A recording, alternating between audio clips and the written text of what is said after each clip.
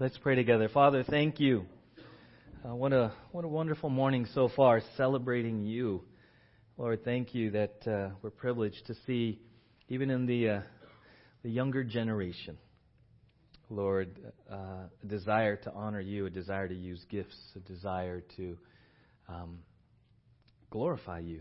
So, Lord, thank you for that blessing. And now as we open your word, Father, as we've been looking at your love, the love of God, what does that mean? What does that look like? How does that impact us through Christmas and all the busyness of this season? How can the love of God, the love you have for each one of us, impact us today and really for all eternity? So as we continue to look at that through your word now, we ask you to do what only you can do through your Holy Spirit. Help us to comprehend it, but then, Lord, even beyond that, to apprehend it, to appropriate it, to make it real, to make it personal, Lord, to bring application, and then in the application to be transformed into the image of Jesus day by day, moment by moment. So Father, we know that's beyond us in our own capabilities, so we ask you to do what only you can do. We yield, we submit in the name of Jesus to sing what you're going to do in and through the preaching of your word and the power of the Holy Spirit. All God's people said, Amen. Amen. Ephesians 3 has been a prayer that's launched us into Christmas. And it's the Apostle Paul. It's a prayer he has for the believers in the city called Ephesus. And this is what he says. Ephesians 3. For this reason I bow my knees before the Father, from whom every family in heaven and on earth is named, that according to the riches of his glory he may grant you to be strengthened with power through his Spirit in your inner being, so that Christ may dwell in your hearts through faith, that you, being rooted and grounded in love, may have strength to comprehend with all the saints what is the breadth and the length and the height and the depth, and to know the love of Christ that surpasses knowledge, that you may be filled with all the fullness of God. The prayer that we have been looking at is one that the Apostle Paul has for believers. He says, hey, Christians, hey, believers, I want you to know, I want you to be rooted, I want you to be grounded, I want you to know experientially the love of God. The love of God. Now, many of us, with the best of intentions and zeal and enthusiasm, easily get kind of more caught up in the love for God. We want to demonstrate the love for God, and all this is for God. We've kind of slowed down and we've said, this Christmas, let's really look at the love of God. And that is actually, for many, much more difficult. Receiving love. Think about that. That already makes some uncomfortable. To be loved. What does that even mean in our culture anymore? So many people are looking for love, right? Looking for love in all the wrong places, right? What does it mean to be loved? Why does that make you or me uncomfortable? Why don't we even want to believe that we could be loved? What is it in us that is resistant to receiving even God's love? What in us makes us want to, I got to go. This is already uncomfortable. The love of God. What is it in my story and in your story that has made love, which is supposed to be the most beautiful thing on this planet, because God is love? What has happened in our stories? What has happened in our culture where the word is so twisted, distorted, abused, made into this thing that many of us, when we say, hey, God loves you, hey, Jesus loves you, not only do you not sure what that means anymore, you don't even know what to do with that anymore, because you've been maybe conditioned that love is conditional. If this, then I'll love you. If this, then I'll accept you. If this if-then condition placed on love. And so now you come to church and we open the Bible and we're talking about God's love for you, and it's almost like a foreign language. Or maybe it's like there's something in you that is drawn to it, and you're like, and then at the same time, and you're in this kind of no man's land of wanting to just do this and let the love of God, that the God of the universe could really just love you, and there's a party that wants to just let go of all the battling and all the hurt and all the pain and all the anger and all the rage and all the confusion, and you just want to be loved. And at the same time, because of all the hurt, rage, confusion, abuse, all that kind of stuff, there's a part of you that says, stay away. And so there's this conflict that's going on, right? And that's why we're kind of just layering this, and we're kind of using the Christmas season to say, what does the love of God even mean to me personally, right? That J.B. Phillips says, the very spring of our actions is the love of Christ. As believers, everything we do should be doing is really an overflow, should be an overflow of the love of Christ, the love of God coming into my life and then flowing out. Not this sort of pseudo-works thing where we're trying to prove our love for God. And it's a very subtle distinction and a subtle trap that the church has fallen into, where we're so busy and so almost like put under the press of show God you love Him, show God you love Him, you know? No. What we're supposed to be doing is letting the love of Christ the Bible says the Holy Spirit pours out. The love of Christ, the love of God being poured out into my heart, so it just goes like this. Just goes like this, right? Because it's really the source. 1 John 4:19. We love because He first loved us. Think about that. The source of love is Him. True agape love. We talked about it last Sunday. Agape love, self-sacrificial love, supernatural love, the love on the cross is only possible because He first loved us. It comes this way. Right? John 13, a new commandment I give to you, that you love one another. Just as I have loved you, you also are to love one another.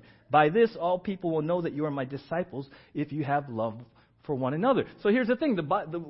As He has loved us, we go this way. And here's what He says in this. As we go this way, that's the testimony of the church. You're like, oh, how can I glorify God? How can I honor God? What can I do to bear witness? How can I be salt and light?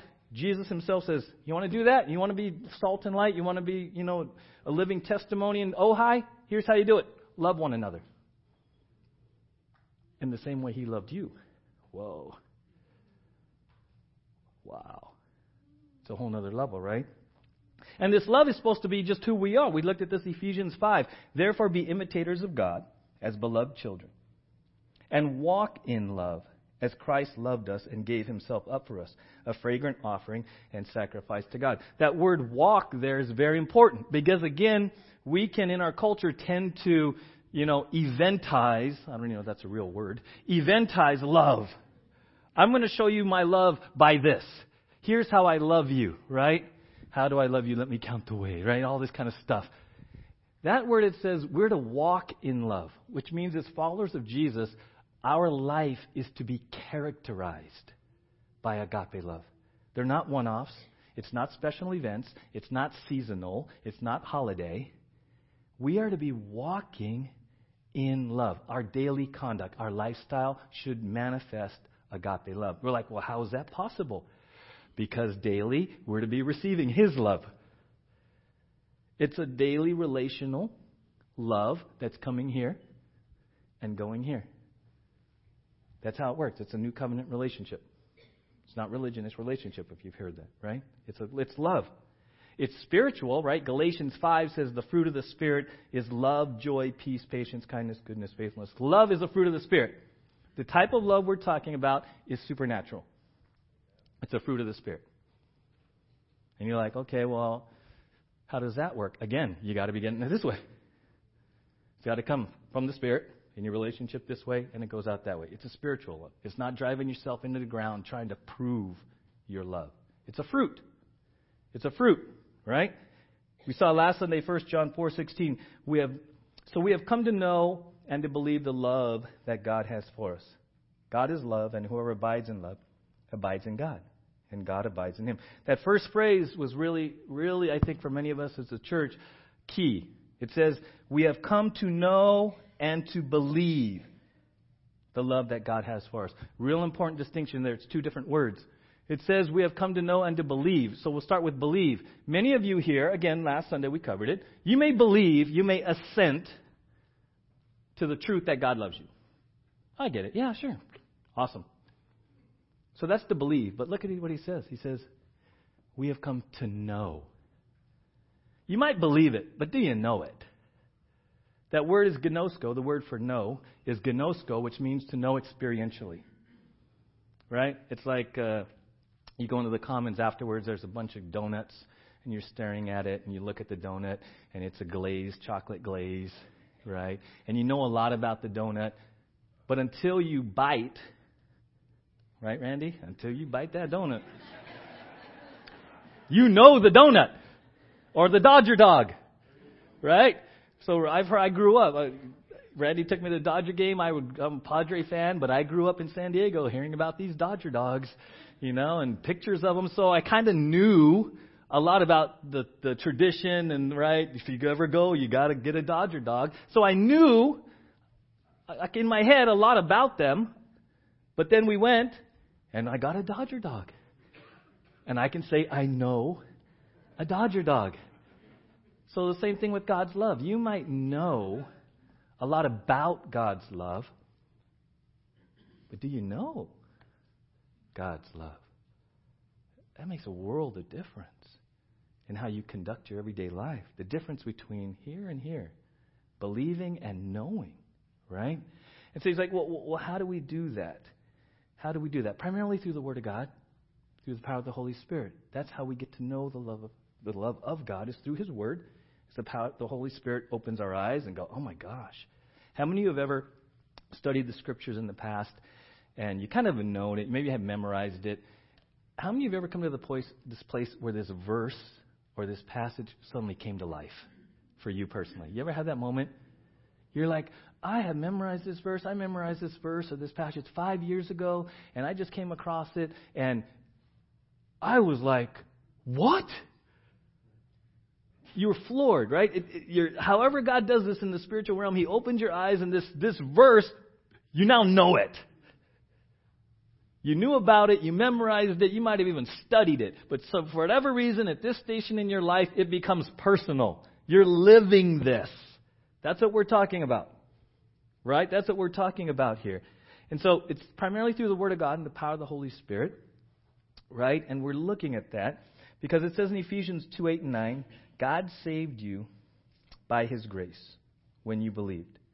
And you can't take credit for this. It is a gift from God. Salvation is not a reward for the good things we have done, so none of us can boast about it.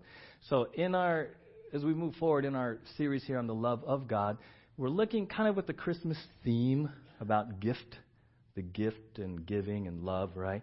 And so last week in this verse it says, God saved you by His grace when you believed, and you can't take credit for this.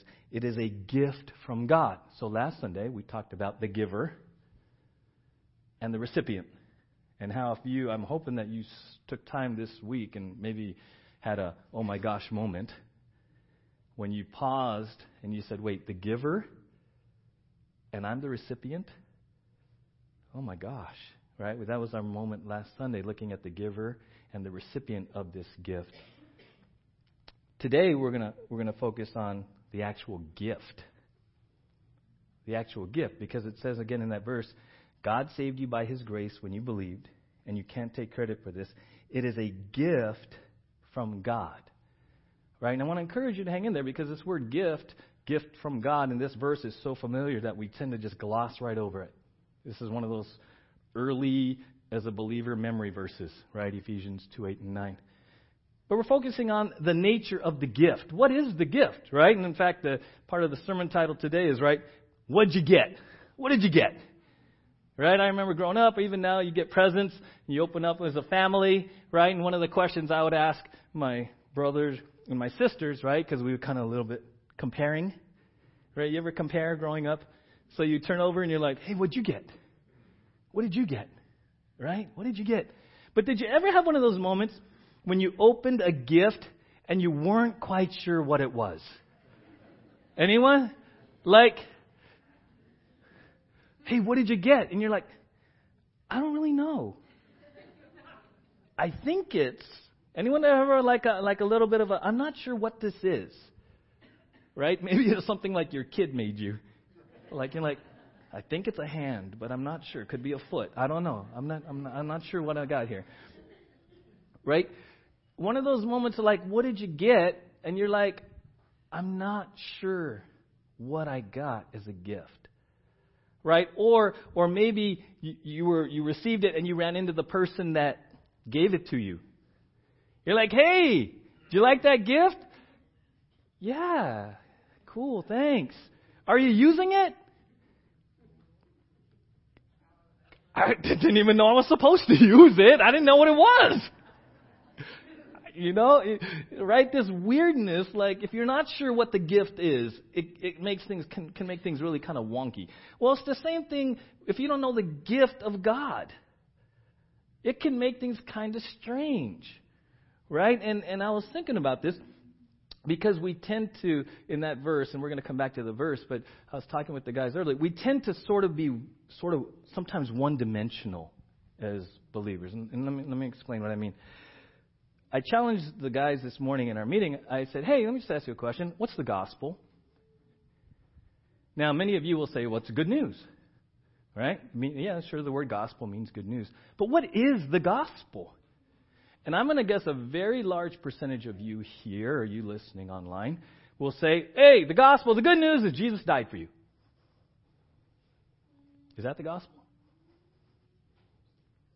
Or is that just part of the gospel? Because your understanding of the gospel has implications for how you live, but also how you share it. See, if you don't fully understand what the gospel is, there's implications. So we're going to talk about this actually more next week. This past Easter, we looked at this here. And in fact, I want to help you a little bit. 1 Corinthians 15 says this. For I delivered to you, this is the Apostle Paul speaking to the Christians at Corinth.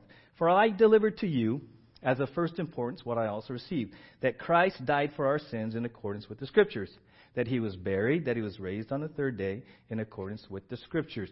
So, most people would say, if I ask you before you read that, what is the gospel? You would say Jesus died for you. Period. What is the gospel? Jesus died for you. Period. That's really not biblically complete. That is not the gospel. It's not the gospel. And if you stop there, if you put a period that the gospel is Jesus died for you, period, and that's end of story, it's impacting your Christian life right now. It is 100% impacting your Christian life if you only believe the gospel is that Jesus died. Because biblically, the Apostle Paul tells us what the gospel is. Look at this. I delivered to you as of first importance what I also received. That Christ died for our sins in accordance with the Scriptures. That he was buried. That he was raised on the third day. That is the gospel. If you leave out the resurrection, it's like only 1 foot. You're missing out half of the gospel. In fact, you're missing out on the resurrection power of the gospel.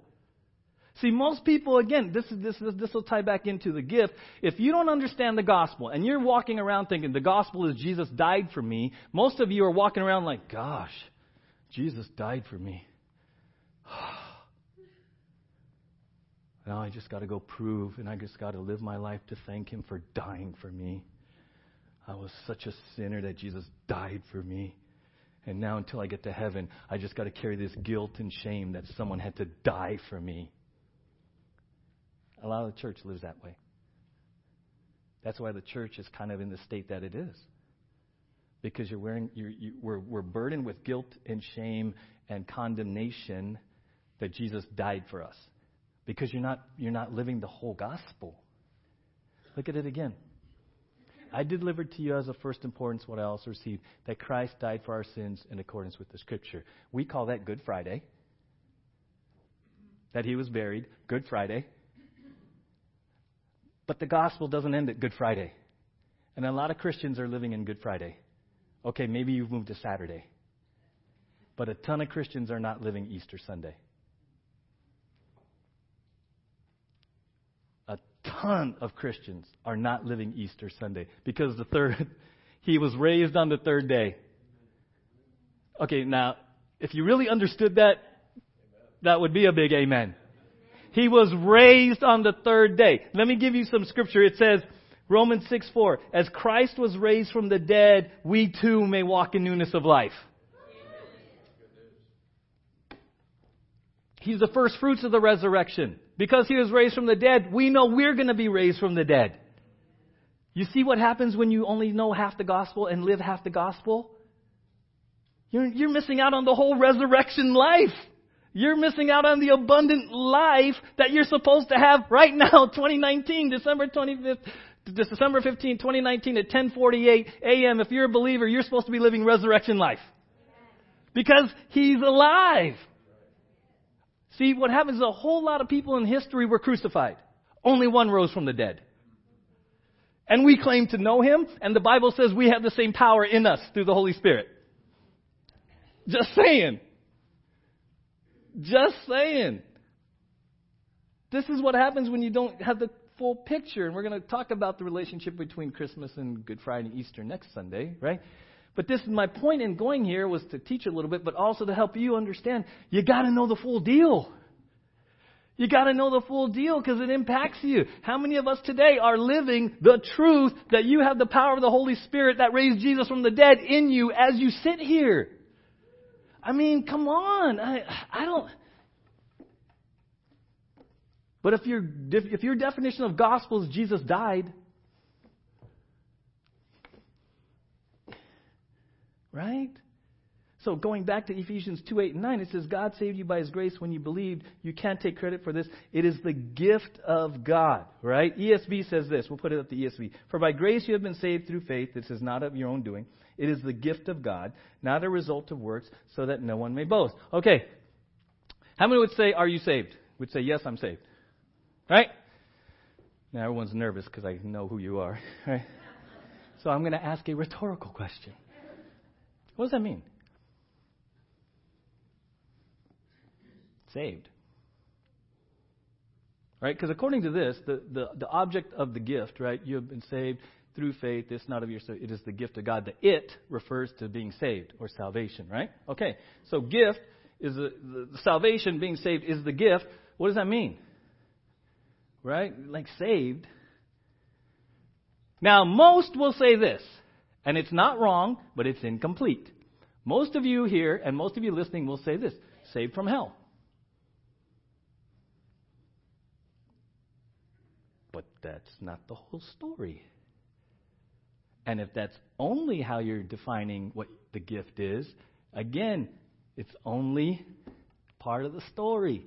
And in fact, with the gospel, it was half. And in this sense, it might be, well, you'll see in a bit, it's a third. Being saved from the penalty of sin is only 1/3 of the gift.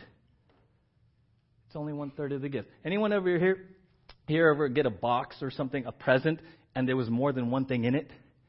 And you're like, oh, dude, I got the yo-yo. You're like, yeah. And then mom's like, there's more in there. What? There's more. Oh, I didn't see that. Yeah. There's more. What? Ah. Well, that's kind of like salvation, the gift. There's more in the box than just being saved from the penalty of sin. There's more in the box. But again, if you define the gift as only being saved from the penalty of sin, take this the right way. A lot of Christians kind of view the gift as a get-out-of-hell card. You said a prayer, you responded, you put your faith in Jesus, you got the gift, and you're only defining it as a card that you're now a card carrying. You're a card carrying member of the not going to hell crowd. That's what a lot of people define the gift as. Only that. You're saved from the wrath of God. That's true, but that's not, look in the box. There's more in the box. That's what we're looking at today, that there's more in the box, right? The word saved actually means this. In the Greek, it means rescue, deliverance, protection. So when you're saved, know what you're saying. You've been delivered, you've been rescued. Primarily, when you say, if I say, hey, are you saved? And you're like, yeah. And I'm like, what does that mean? hopefully you will say, I've been delivered. And then, of course, you know me, I'm going to say, delivered from what? And you're going to say, delivered from the penalty of sin. And I'm saying, what else? And you're like, that's why I'm sitting here waiting for you to tell me. Because that's all I knew. That I wasn't going to HE double hockey sticks. And so, you got to know what's in the box. Yes. Okay, so sozo, we are rescued, we are delivered, right? And so in the box, we'll look at it this way. In the box, it's like a multi-tool. I went out yesterday and, I got one of these. You're like, dude, cool, it's a pocket knife, right? Oh no, it's much more. There's a spoon and a fork. Right? But if I only use the knife, wouldn't it be kind of silly for me to go camping with the guys and like, dude, I brought my knife. And they're like, isn't there a fork and spoon in there, Richie? Like, oh, my bad. Right? It's kind of like what's in the box is one of these multi-tool things. But most of us think we've only been saved from the penalty of sin. Yeah, that's part of it. But hopefully by the end of our time together, you're going to realize the other elements, the other gifts is part of the box. Because you got to use them all. If you want to live a victorious, abundant life, you got to daily, all three of them matter. Moment by moment, all three of them matter. Right? So what we call it the three tenses of salvation. First tense is past tense. We were saved from the penalty of sin. And any of you know this if you're new. We're saved, past tense. It's called justification. Everyone say justification. Right? Some verses. Titus 3:5. He saved us. Past tense. He saved us. Not because of the righteous things we had done, but because of His mercy. He washed away our sins, giving us a new birth and new life through the Holy Spirit. Romans 5:1. Here's the word. Therefore, since we have been justified by faith, we have peace with God through our Lord Jesus Christ. The Advent reading. The justification is this, okay? This is primarily how we understand the gospel or salvation. It's a legal declaration. You put your faith in Jesus. God makes a legal, judicial declaration, not guilty, fully righteous. You are positionally declared by God, by Father, to be not guilty, but not just not guilty, fully righteous, clothed in the righteousness of Christ. That's crazy, right? As you sit here, if you're a believer, as you sit here, whenever you put your faith in Jesus, a legal declaration from God, the judge, was made about you. Not guilty, fully righteous. As you sit here, positionally, you know what that means? He likes you. He loves you as His son and daughter. You've been adopted into the family. You're in the fam. You're clothed in the righteousness of Christ. Positionally, He sees you as not guilty and fully righteous. Now, literally, that should impact how you wake up every day. That the God of the universe, you're in His family, and there is therefore now no condemnation. There's so much freedom in that. There's so much freedom in that, right? Romans 5:9 kind of summarizes it, past, present, and future. It says, since therefore we have now been justified by His blood, much more shall we be saved by Him from the wrath of God. Now, we are not a hellfire and brimstone type of church, right? I've been in ministry for 30 years. I recognize I'm not going to scare anyone into heaven. The Bible does teach about the wrath of God and the judgment of God. That's in the Bible. But I'm telling you, through faith in Jesus, by the love of God, you can be declared not guilty, fully righteous. I want to scare you into heaven. I want to love you into heaven. I mean, that's kind of the good news. Amen? Right? That's the good news. Right? In fact, if you understand justification, it actually makes John 3:16 through 18 much more real, right? Most of the time at football games on TV, you'll see John 3:16. I kind of wish they would go to 18 because it actually makes more sense. It says this, for God so loved the world that He gave His only Son, that whoever believes in Him should not perish but have eternal life. Okay, let's keep going. For God did not send His Son into the world to condemn the world, but in order that the world might be saved through Him, delivered, rescued. Whoever believes in him is not condemned, but whoever does not believe is condemned already, because he has not believed in the name of the only Son of God. Doesn't it help you when you read the full context? Adding 2 more verses really makes the gospel good news. Actually, you even understand Christmas. Right? You understand Christmas. So, when was the last time you actually took time to reflect that not guilty, fully righteous? When was the last time you just had quiet time with Father and were overwhelmed by the fact of the truth of justification personally? Not doctrinally as some big doctrinal statement, but for you personally to go, are you kidding me? Are you kidding me? I've carried so much guilt, and I've carried so much performance anxiety, and I've lived in such this heaviness of trying to prove myself. Are you kidding me? Through faith in Jesus, I'm not guilty, and I'm fully righteous? Are you kidding? I'm in? When was the last time you were overwhelmed by being in? And he's happy you're in. Turn to the person next to you and say, and Father's happy you're in the family. Go ahead, just turn to them. And Father's happy you're in the family. Right? Right? It's because sometimes you come to church and you're like, oh man, am I in? Are people glad I'm here? Or did I just sneak in through the back door? Type of thing. Am I welcome here? Here's the crazy thing. Justification says you're in the fam. You're in. You're just in. Crazy, but positionally, it's in. You're in. It's done deal, right? So, second tense. So we have past tense. We were saved from the penalty of sin. So here's the new stuff. We are saved from the power of sin. That's in the box.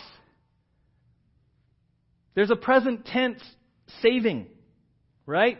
Let me tell you. Give me some verses. 1 Corinthians 1:18. For the word of the cross is folly to those who are perishing, but to us who are being saved, it is the power of God. He's talking about sanctification. 2 Thessalonians. But we ought also to give thanks to God for you, brothers, for others beloved by the Lord, because God chose you as the firstfruits to be saved through sanctification by the Spirit and belief in the truth. Right? Philippians 2 talks about working out your salvation. Not working for, working it out to completion. Right? So what are we talking about here? There's a present tense saving, being saved. It's called sanctification. It's a process. It's progressive sanctification. We spent a long time on Romans 12:1 and 2, and one of the key pictures I wanted to show you was this. In Romans 12:1 and 2, it says, be transformed. The word transformed in the Greek is metamorphosis. This is metamorphosis. The caterpillar, and sometimes on YouTube, if you watch those motivational things, sometimes there's this common phrase now, be the best version of yourself. If you watch that, you know what I'm talking about, right? People are striving to be the best version of themselves. Here's the crazy thing. That caterpillar is not striving to be the best caterpillar. That caterpillar is in transformation to become something completely different. Amen? A butterfly. A lot of Christians think that you're just trying to be a better version of yourself. That's not being transformed. You and I are supposed to go through metamorphosis. In fact, the Bible says when you put your faith in Jesus, you're a new creation. A new creation. You know what that means? It's not one of those shows, those TV shows. How many used to watch it? It was really popular, still popular now, but how many would watch those renovation shows? Take a house and, okay, pointing that way. Thanks, Mark, right? Pointing to. So a lot of people think that I got to be a believer, and now even as a Christian, sanctification means renovation. So you're trying to clean up the old house. No, when the Bible says you're a new creation, that word new means never existed before. It never existed before. It's like the prototype car that comes out, the new model. It's not like the next F-150, 2010, 2011, 2012. It's not the next in line. It's brand new. So when you put your faith in Christ, you become a journey into something brand new that's never existed before on this planet.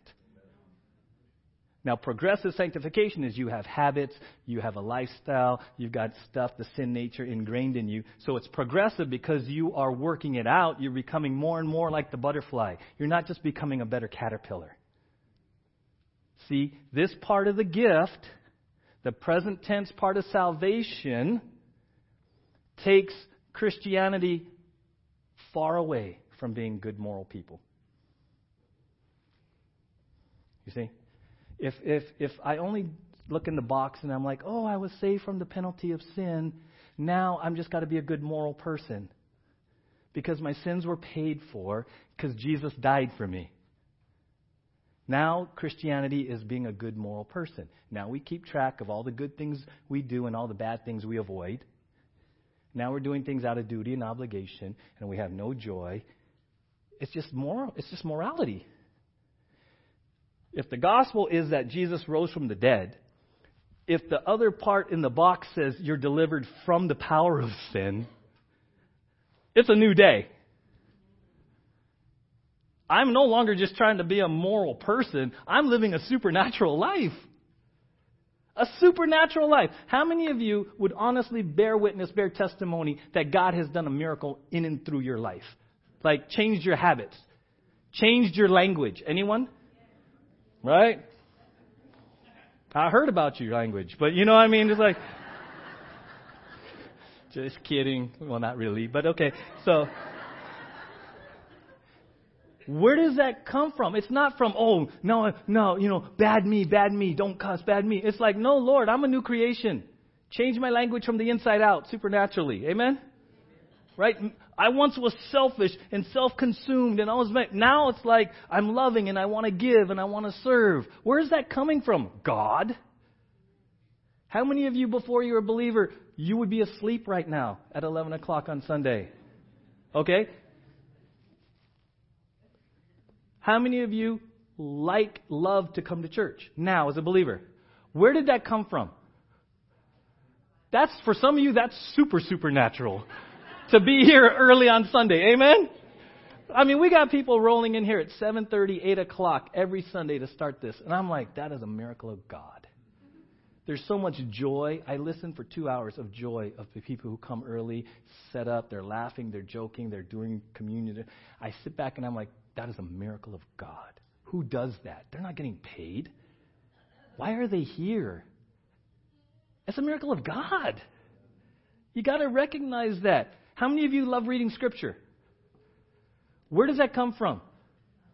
God. Because how many of you wanted nothing to do with it? Couldn't even understand it as before. Mumbo jumbo religion book. Boring. And now it's like, I got to read it. I got to memorize it. That's God. That's the butterfly. That's transformation, right? So that's in the box. That's in the box. Metamorphosis. Romans 6:6. We know that our old sinful selves were crucified with Christ so that sin might lose its power in our lives. We are no longer slaves to sin. We are no longer slaves to sin. You literally can say no. Which also means literally you can't blame shift. The devil made me do it. No, I can't do that as a believer. Because this says you're no longer a slave to sin. It's a choice now. And the more you choose obedience and not disobedience, you glorify God. Even the smallest choice that nobody even knows. I was about to cuss and I didn't. Glorified God and nobody even knew but Him. That's what we're talking about. Every part of your life. Every part of your life, right? Romans 6. Do not let sin control the way you live. Do not give in to sinful desires. Do not let any part of your body become an instrument of evil to serve sin. Instead, give yourselves completely to God. For you were dead, but now you have new life. So use your whole body as an instrument to do what is right for the glory of God. Sin is no longer your master. For you no longer live under the requirements of the law. Instead, you live under the freedom of God's grace. That's new life. That's in the box. That's part of the gift. Right? So that's present tense. Part of the gift. Right? So there's past tense, there's present tense, now there's future tense, right? So we were saved from the penalty of sin, justification. Present tense, we are saved from the power of sin, sanctification. Future tense, right? Third thing in the box. We will be saved from the presence of sin. Glorification. You know why that's helpful? Because this isn't all there is, folks. How many of you, age has caught up with your body and things seem to be duct taped together and you get to that place where your peer group, you're sharing the latest ailments and meds. Praise God that this isn't all there is. Amen? Right? What does it say? 1 Peter 1. Blessed be the God and Father of our Lord Jesus Christ. According to His great mercy, He has caused us to be born again to a living hope through the resurrection of Jesus Christ from the dead, to an inheritance that is imperishable, undefiled, and unfading, kept in heaven for you. It's kept. It's waiting for you. Who by God's power are being guarded through faith for, future tense, for a salvation ready to be revealed in the last time. 1 Thessalonians. God has not destined us for wrath, but to obtain salvation through our Lord Jesus Christ. Philippians. We are citizens of heaven where the Lord Jesus Christ lives, and we are eagerly waiting for Him to return as our Savior. He will take our weak, mortal bodies and change them into glorious bodies like His own, using the same power with which He will bring everything under His control. Who is ready for a new body? Who is ready to be delivered from the presence of sin? You look at this world, right? And it can be absolutely discouraging. You just shake your head to things you read, and you're just like, oh my gosh, this is, it's like Titanic.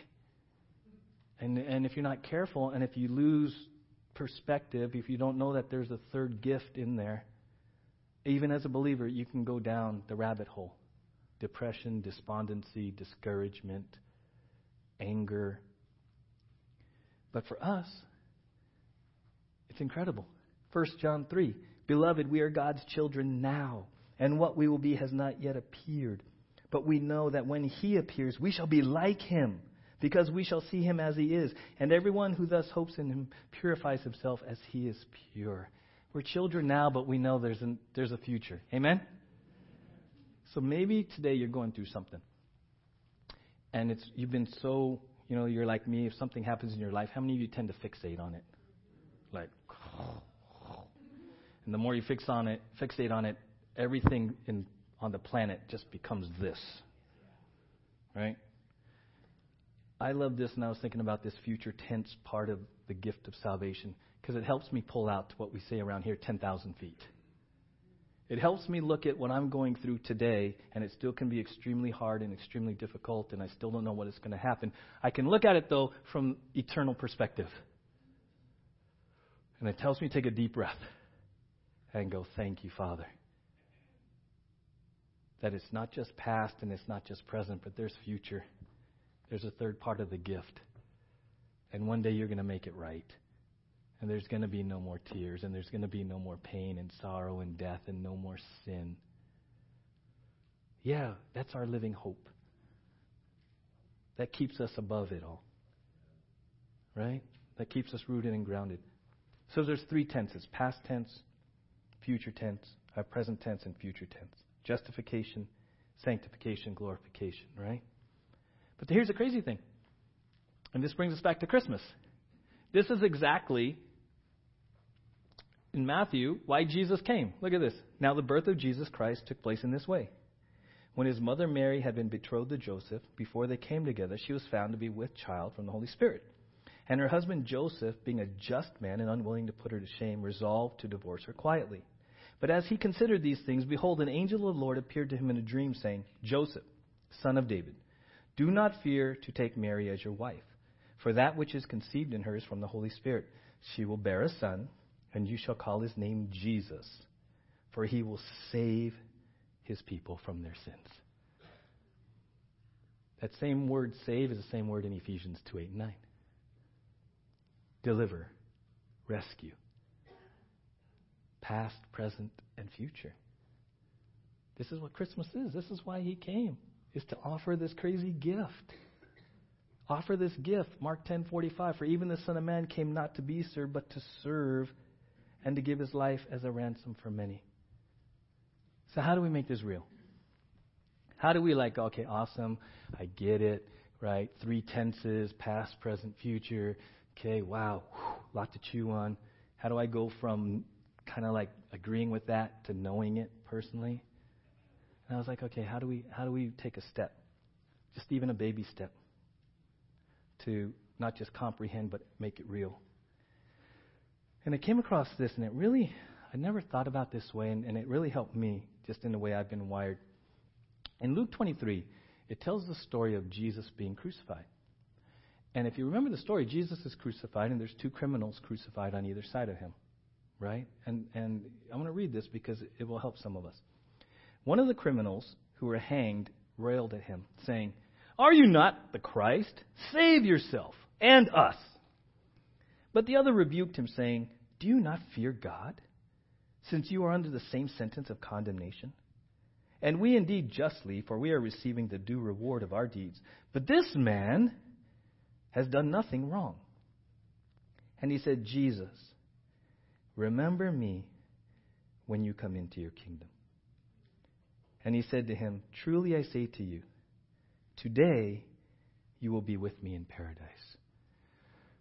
So how do we bring this all the way back to the love of God? How do we bring this back to receiving a gift to be, God's grace? And I read something, and it really made me think. You see, when they crucified people, you've seen the pictures, right? Historically it's through the wrists, and then they would put their feet like this, and they would, go through. So I was reading something that really made me think that criminal who received salvation on the cross, he couldn't do anything. He was literally stuck physically. He couldn't go serve to pay back. He couldn't go do a lot of good works. He was literally fixed in a position where it was just about receiving. Right? And for me, who's wired to perform and earn or pay back, someone does something for me, I got to pay them back. Even if they don't know I'm paying them back, I got to pay them back, right? Because it's hard for me just to receive grace and this love. So I got to feel like, oh man, you did this for me, bro. I got your back here and pay back. That thing really stopped me. And so I thought, well, let's try a little thing here to maybe help you, because we're made physical beings, and so maybe this will help some of you. If you're comfortable doing this, you don't have to, but for some of you it might help. You're sitting down. Sit on your hands. If you're comfortable. And then cross your feet.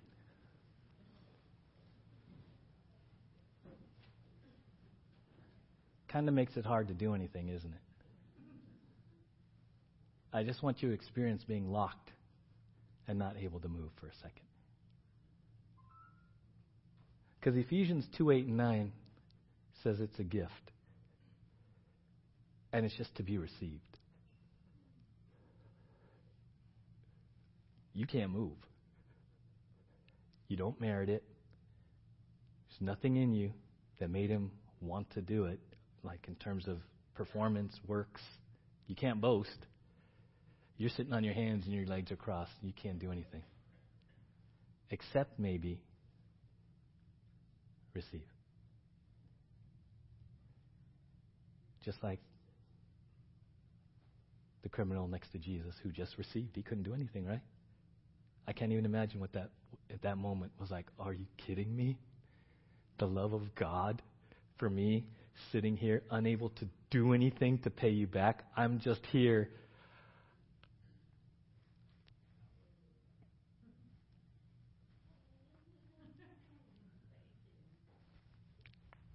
Everything in me wants to do something.